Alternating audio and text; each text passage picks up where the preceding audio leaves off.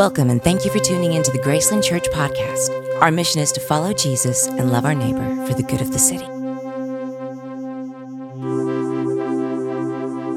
When I was a kid, I used to love to draw. Do I have any fellow artists in the house? Any kids, any adults that love to draw? I was the kid who, when I would get a worksheet in school, within 5 minutes, my worksheet was covered in doodles. I could barely even read what was supposed to be on it. I have a fellow doodler right here. And I know Katie Parker, I don't think she's here in person today, but she's probably online. She'll send me pictures after Sundays with the sermon notes, and she has just drawn pictures all over everything. Thankfully, it's about the sermon, which shows me she's listening. But she's a doodler just like I was. And every once in a while, I still like to draw something today. And I was inspired this week to draw something that I haven't drawn in a long time. I used to also make mazes. So I would draw a picture in the middle of the paper, and then I would create a maze around it. So for our kids today, I created this maze. It says Graceland Church in the middle, and then it is a legitimate, challenging maze. I had Novi test it out for me last night,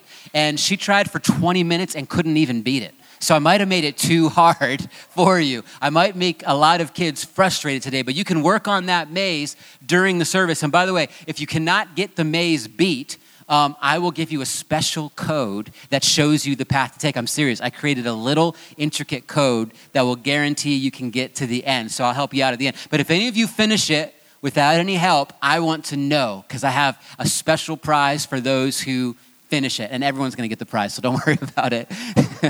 Modern culture. But this is the maze, and sometimes life feels like a maze. Oftentimes, life is a maze. And if your life is anything like my life and anything like the mazes that I make, you run into a lot of dead ends. And when you run into a dead end, it can be difficult trying to think through what to do in life next. And there's a specific thing that I pray for myself and my wife and my kids and our whole church on a regular basis. And that is that we would have a heart after God. Here's why. If you have a heart after God, it will navigate you through whatever challenges come in the maze of life. So when I'm praying for my kids, there's no way I could know everything they're actually going to face in their life. I could not predict what the reality and challenges of their life are going to be. But if I pray that their heart is after the Lord, I know that whatever happens in the maze, it will direct them and navigate them exactly to where God wants them to be. You guys tracking with me? And so our job is to focus on our heart, and it will navigate us through. Now, one of the problems is, and tell me if you're with me, sometimes there's a lot of not godly stuff in our heart. Sometimes we don't feel like our heart is actually after God. Sometimes the more honest we are with ourselves, the more we realize there's a lot in our heart that probably should not be there, and things that we would even be ashamed or embarrassed of if people really knew it. Anybody with me? That's where the promise today comes in. The promise is in Ezekiel 36:26. We're focusing all year on the promises of God. It says this: I will give you a new heart and put a new spirit in you. I will remove from your heart, I will remove from you your heart of stone and give you a heart of flesh. Now, this is in the Old Testament, which is the Old Covenant, but it is a prophetic promise that is realized in the gospel of Jesus in the New Covenant, which is that Jesus, through the good news, will give us, rather than the heart of sin and the heart of shame, he will replace it with his very heart of life and flourishing and light. So from stone to flesh. And there's one person throughout the scripture that is described as having a heart after God, and his name was David.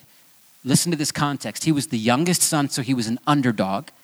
He was a shepherd, a musician, a warrior. Ultimately, he became the king of Israel. Jesus came from the lineage of David. And so there is a sense that David is a foreshadowing of what will be fulfilled in Jesus, pointing to Jesus. David was a hero, a leader. He did many exploits in the Lord. He wrote one of the most beautiful and famous songs of all history, Psalm 23, that starts with, "The Lord is my shepherd." But David was also one of the most flawed characters in Scripture. He had an affair, he lied, he committed murder, he wrestled with anger and depression. So how is it that David is described as having a heart after God. In Acts 13:22, it says, God testified concerning him, I have found David, son of Jesse, a man after my own heart. So what we're going to do with the remaining time is I want to share with you 4 qualities of the new heart that God gives you.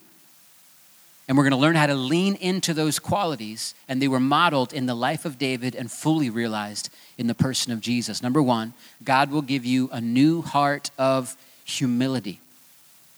Charles Spurgeon said this, the best definition of humility I have ever heard is to think rightly of ourselves. It is to make a right estimate of one's self. So humility is not a pity party. It's not thinking, oh, I'm just horrible and terrible. It is the flip side of truth. So if there's a coin, on one side is truth, on the other side is humility. The more truth you get, the more humble you are. And the more humble you are, the more truth you receive. It's always a two-sided coin. So humility is the right estimate of oneself. David had a heart after God because he was humble. And one of the things that helps us understand the Psalms and why David had a heart after God was he modeled his humility by learning to quickly repent. My father always taught me growing up that maturity is measured by how quickly you repent. Meaning, you will make mistakes. Who's with me? You can track your growth by how quickly you repent from those mistakes. How quickly do you soften your heart and humble yourself and apologize and ask for forgiveness? That by that measure, you can see how mature you are becoming. And if you read through the Psalms, David oftentimes would just be venting his anger. He would be complaining. So scripture is welcoming us to be honest with God. Sometimes we're enraged about our circumstance and even at God. David did that. He poured it out to God, but you'll see always by the end of the psalm, David would repent. And he would say, Lord, but my trust is in you.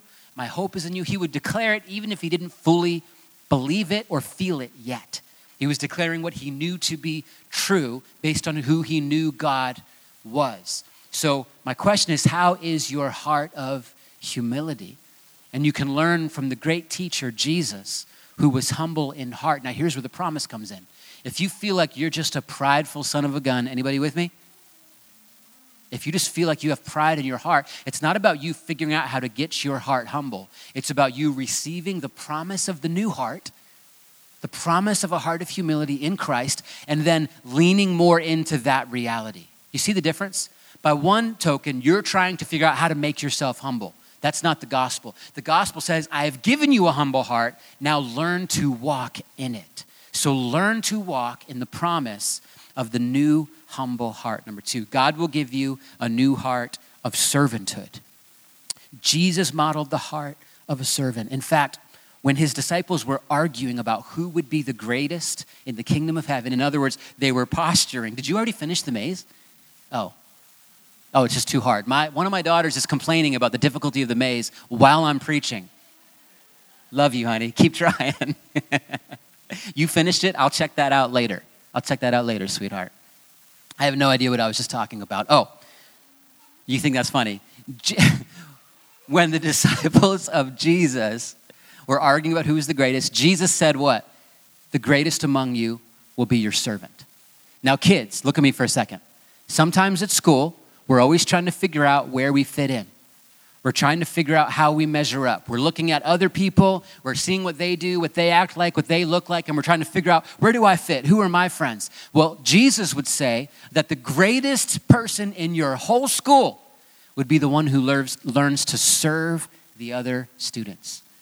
So if you ever see a kid sitting alone in the lunchroom who's getting picked on, or who people are making fun of, or who just looks lonely, the way that you can have a humble heart and be like Jesus and be the greatest in the school is to go sit with that person and help them out. You guys know what I mean? That is what we are taught in Scripture. A heart of servanthood is what the Lord says is great. David had a heart after God because he was willing to serve, and not just serve, but serve in obscurity. David practiced on the fields. He defeated the lion and the bear in obscurity. In today's day and age, you would have had a picture to grab a shot of that thing and get it on the Instagram real quick and see how many likes you can get. But in obscurity, David was developing the heart of servanthood. So do not despise your obscurity. No, lean into it. Serve well. Understand God has given you the promise of the new heart. We get fooled into thinking that life is about doing big, great things that seem big and great, but really the biggest and greatest thing we can do is to serve. And the way that practically looks, it starts with those who are closest to you. If you want to be more of a servant, if you want to walk more in the promise of the new heart, serve those that are closest to you. How many married couples can attest to me and say, sometimes the hardest person to serve is your spouse? Yes. Or maybe your brother or your sister, or maybe your parents, or maybe your grandparents. Start by serving them, and then it gets even tougher. But Jesus says, love and serve your enemy. Think of the person that annoys you. It might be the same person, your spouse or your brother or your sister. Think of the one you consider an enemy. In our current state of our nation, where things seem to be more divided than they've been in a long time, don't forget, Jesus calls you to love and serve your enemy. You don't get a lot of amens right now for talking about enemy love. Yet Jesus talked about it all throughout Scripture, and we learn that it is part of the heart of God. So don't forget, your fight is not against flesh and blood, but against powers and spiritual forces in the heavenly realms. We're not fighting against people. We're certainly not fighting against each other in the church. Goodness. Our fight is not against other Christians. We're meant to love them, to serve them. It's okay if we disagree about things. We can be civil. We can move forward together. Now, if you are struggling with the heart of servanthood right now, I encourage you, remember, God has given to you it as a promise. He says, I have put a heart of servanthood in you, and then what you can do is learn to live into that reality more. Number 3, God will give you a heart of faithfulness. One of the things the Lord does through his word is he teaches us that his scorecard regarding what success is completely different than the world's. It's completely different than the one we think it normally is. And let me encourage you, don't buy in to the scorecard of the world. Rather, learn what the scorecard of God is so that you can learn what true success is. Success in God's playbook is faithfulness, nothing more and nothing less. I have a longtime member who's taught me, learn to be faithful in the moment. So now is an important time for you to ask yourself, Lord, what does it look like for me to be faithful right now, right in the middle of 2020, with my current relationships, with exactly where you have placed me? How have you called me to be faithful? What does success look like? David was learning to be faithful in the moment. If you feel like you're not faithful, what you do is you hold to the promise of the new heart. He has said, I've put a faithful heart in you. And then you lean into that reality. Number 4, God will give you a new heart of readiness.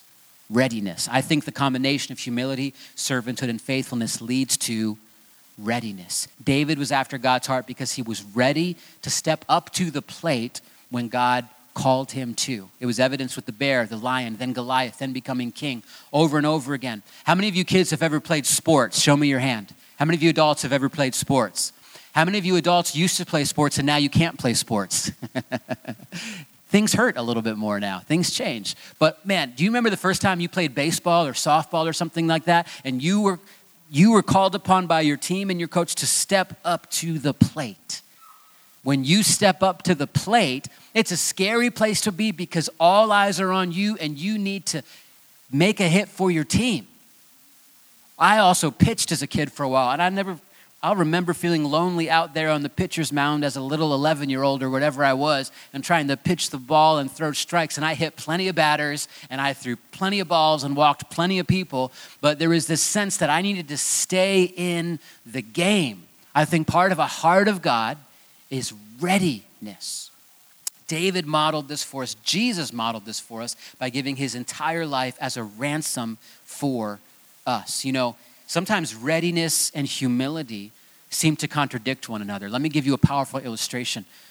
My dad was a Navy chaplain, and he served on a ship called the USS Bainbridge for a number of years, based in Norfolk, Virginia. We lived in Virginia Beach, and me and my brother were little kids, and we got to go out on that ship sometimes for things called a Tiger Cruise. And one of the things on ships and different things in the military is I I don't even know the exact name, but a marine port door. And basically these are smaller doors. The bottom doesn't go all the way to the bottom because sometimes there's water on the bottom of the ship. So there's something you have to step over. And then usually it doesn't go all the way up, it's down lower. And sometimes they can just be circles. And there's an interesting thing that this door demands of you in order to get through it. You have to simultaneously do two seemingly opposing motions. One is you have to kneel down. Two, you have to also step up in order to get through that door. And I think that is a beautiful picture of how God calls us to be humble and ready and bold at the same time. You humbly have to kneel down at the exact same time as God is calling you to step up. And that's a good way to think about this year and all the challenges we face. It's not humble to say, I'm out, let other people play. No. God has called you to step up to the plate, but you do it with humility, just like going through one of those doors. So the whole while that you're stepping up, you're also bending down, and you will get through the door, and God will use you powerfully. And that is part of having a heart after God. And he has placed that new heart in you by a promise. What we're going to do to close this service, and I'm going to ask Andy to come up. We're dismissed. May the God of peace who raised Christ from the dead strengthen your inner being for every good work.